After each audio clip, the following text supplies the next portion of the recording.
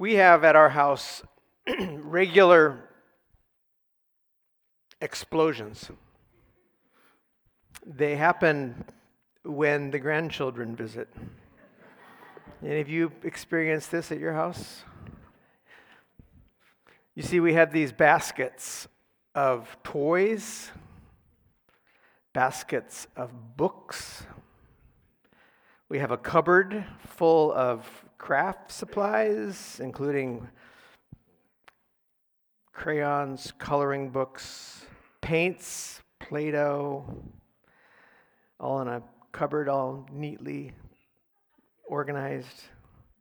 And normally they're that way. They're tidy, they're organized, everything's in its place. But it is wonderfully amazing how each of these organized little centers of fun explode into our home within minutes of the kids' arrival. Toys and books and Duplos, every imaginable dress-up garment, everywhere, all over the house. Really, it's kind of fun to see such a quick transformation that happens, especially when there's 4 kids on the scene. But here's something else I've noticed, which amazes me and impresses me even more. When the kids get ready to go home, there is this parental voice, not grandparental, but parental, that says, okay, it's time to go home. Let's pick up. Pick up. And they go to work. The little ones and their parents, to be honest. And most everything gets put back. There's this grand gathering up effort, which transforms our house into this playland, chaotic playland, back into a living space that's suitable for 60-somethings. I'm impressed with this gathering up accomplishment. It's a beautiful thing, getting it all together. We use that phrase as a way of saying everything's okay, don't we? Get it all together. I remember my mentor and boss, John McCullough, used to say, I finally managed to get it all together once, and I found I couldn't lift it. It's so true. I feel like this thing is just, maybe turned me down a little bit or something, I don't know. But that's the trouble, isn't it? Once you feel like you get it all together, there's nothing you can do with it. It's getting all together is hard, but it's needed in life, because in this life, things fall apart. There's brokenness. Sometimes life is a scattered mess, chaotic and confusing, and it just gets that way.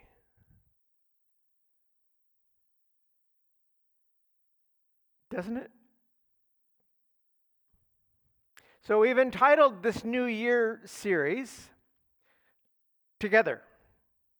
And you might look at that picture and think this series is going to be about unity, people coming together, inclusion, working together, relationships. And you'd be partly right, because we're going to talk about some of those things. But we're also wanting to talk about something so much more in this new year.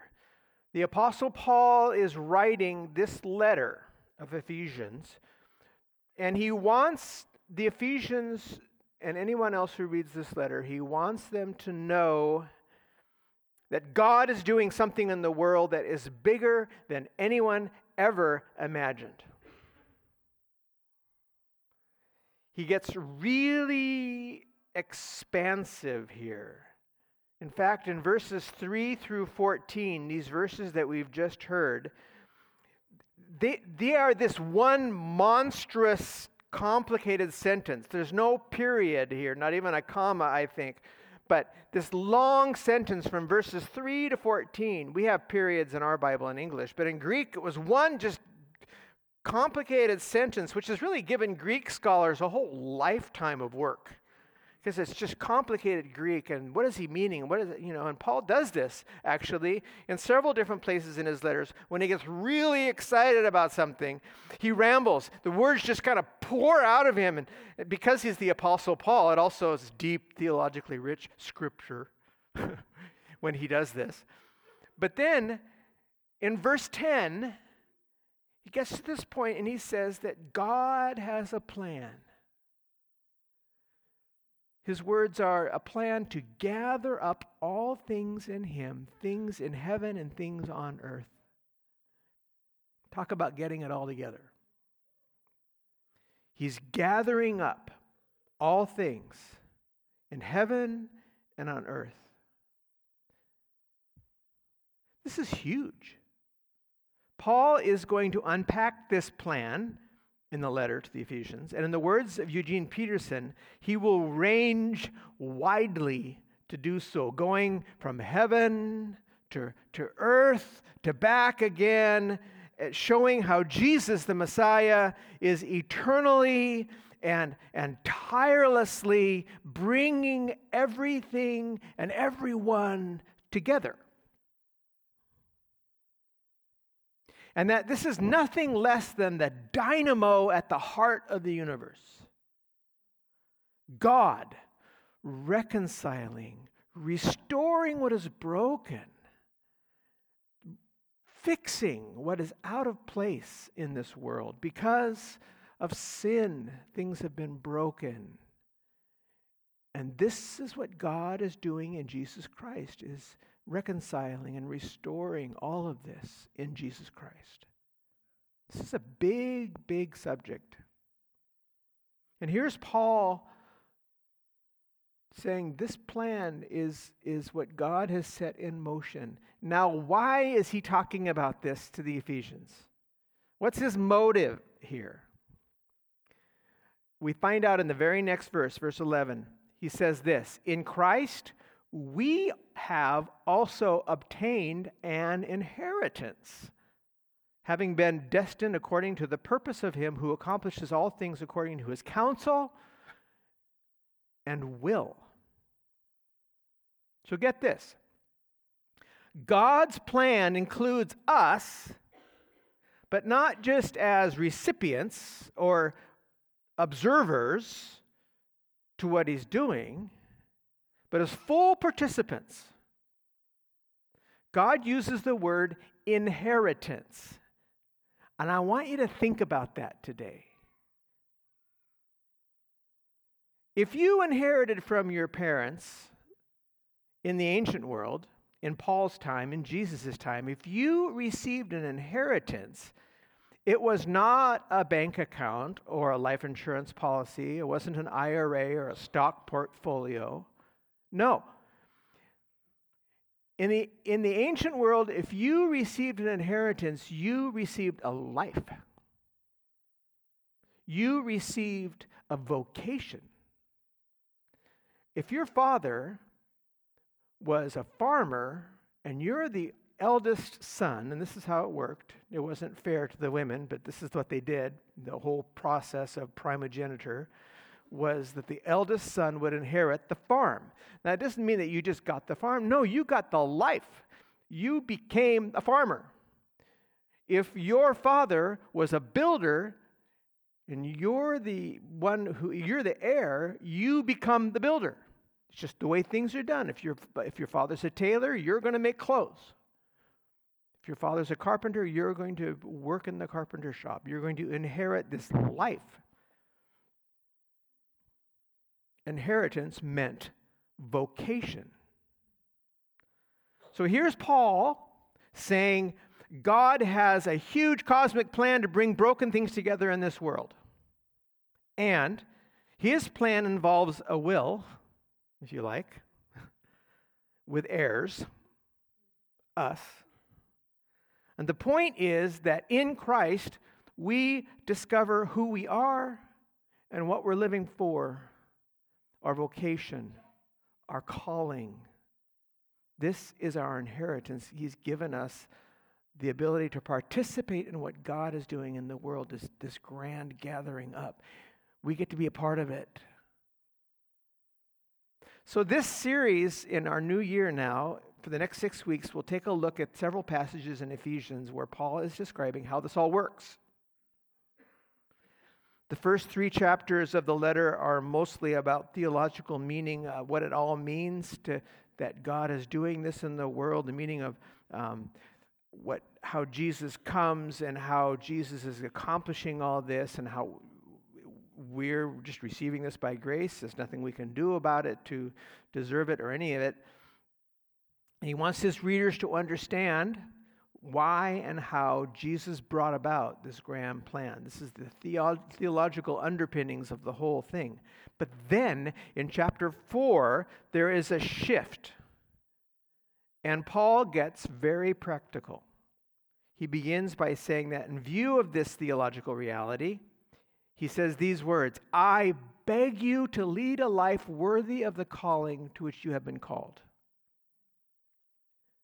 Let it show in your life." And what follows is a specific instruction on how to live as an heir of God's will. You following me? So let's just take one step back here for a minute. As is true of any situation involving inheritance, there must be a willingness on the part of the heir. Inheritance is not an order, it's a gift, right? It must be received. Now, can you imagine the reading of a will, some amazing estate, millions of dollars, and all of the heirs have gathered, and it's read, and these people are all outlined in the will, and they're all recipients of this amazing inheritance, and anyone in that meeting going, you know what, I'd just rather not. I really don't want these millions of dollars. You know, it wouldn't happen. And yet, it's possible. Inheritance must be received. It's not an order. It's a gift. So it's appropriate to ask, as we begin this series, and yes, this new year, 2018, it's appropriate to ask, are you willing to say yes to what God has for you, this gift that He wants to give you? Are you willing? This is an important step, one that we must not overlook. To receive this gift from God, there's nothing you can do to earn it. We're going to learn more about that in a couple of weeks. There's nothing you can do to deserve it. It's grace. But God wants to have a relationship with you. Yes, you. Personally, you. God wants to have a relationship with you, just you. And God has sent His Son, Jesus, to earth to make this relationship possible. Do you know about this? Maybe this is new for you. You've never really heard it explained this way. If it is, I want to tell you more about it. I know Pastor Dan feels exactly the same way, and a lot of our church leaders and church staff feel the same way. There's nothing more important than saying yes to God's gift of His Son and to be in relationship. We call it receiving Christ. And if you have never prayed to receive Christ, to receive this gift, do not let this day end before doing it. It's that important. It's not complicated, but it's just that important. If you have never really prayed, Jesus, I receive you as my Savior. This is what we're talking about. Do it today. Come and find me after the worship service if you want someone to pray with you, or Dan, or the people who meet over here for prayer after. Anybody can pray with you. To be honest, you could say the prayer absolutely by yourself. I did when I was 15 years old.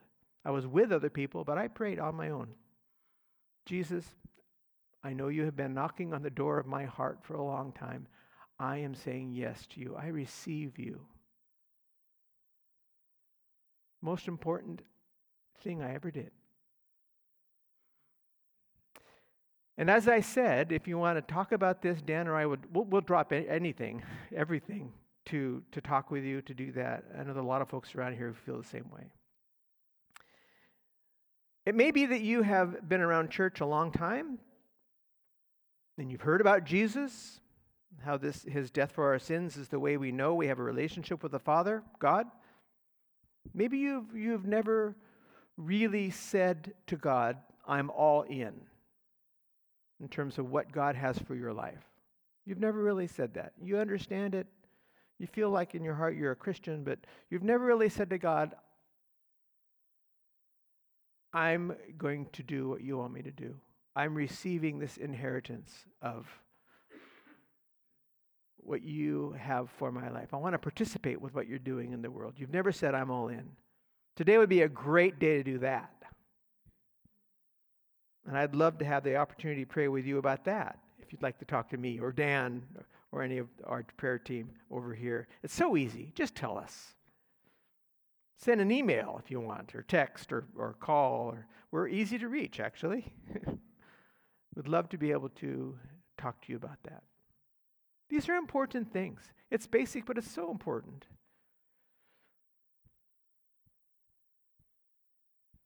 So we're talking about God's master plan for the world, the whole world, and that each one of us has an invitation to participate with God in this plan. And some of us maybe have taken that first step of receiving Christ, but we've not really said yes to God's plan for our lives, not recently.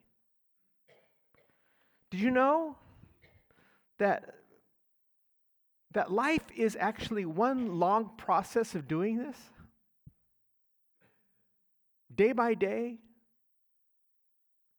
we sometimes begin to think that we can do it by ourselves, or we forget how important this one part of it is, that we need to say yes to what God has for us. Just as it's actually impossible to get it all together on your own, it's also no good trying to live your life and to find your true purpose outside of what God is calling you to do. Not only does it not work, but it's not the best. What God has for you and me is the best calling you or I could ever imagine, our best vocation we could ever have. To say, Jesus, what are you doing today, and how can I be a part of it? We talk about that a lot around here. I challenge you to listen to me instead of the baby. And that baby is welcome in this room. That prayer, Jesus, what are you doing in this place, and how can I be a part of it? To start your day that way. Jesus, what are you doing in this day, and how can I be a part of it? Do you pray that prayer? What a great way to start a year. This communion service today that we're just about to have is the perfect time to recommit to your inherited calling in Christ. There will be times of silence and waiting as we're passing the elements. Use that time to pray, to talk to this God who wants to have this ongoing personal relationship with you, this relationship that is an invitation to, this just blows my mind, to participate in what God is doing in the world. That you have an important part to play. I love what Tom did with the kids with the football team, because every single member of a team is important. Unfortunately, sometimes the church gets to be a picture of a professional football game where there's 22 people down in the field just working really, really hard and sweating and giving their lives, and there's thousands of people in the stands. observing. It should be everybody on the field. And there's one observer, and that's God. So let's, in this new year, let's all of us commit to getting onto the field and being part of what God is doing. There's no more exciting way to live than that. And fulfilling. And talk about feeling like life is chaotic or things are a mess. Do you feel this way sometimes? You wake up in the morning and it's just like, oh, how am I going to make sense of this day and all that's going on? I'm telling you, to pray that prayer, Lord, what are you doing today and how can I be a part of it? It's amazing how everything just seems to kind of fall into line suddenly. Things start to make sense. It's a great, great way to live. Live into your inheritance. Let's pray together.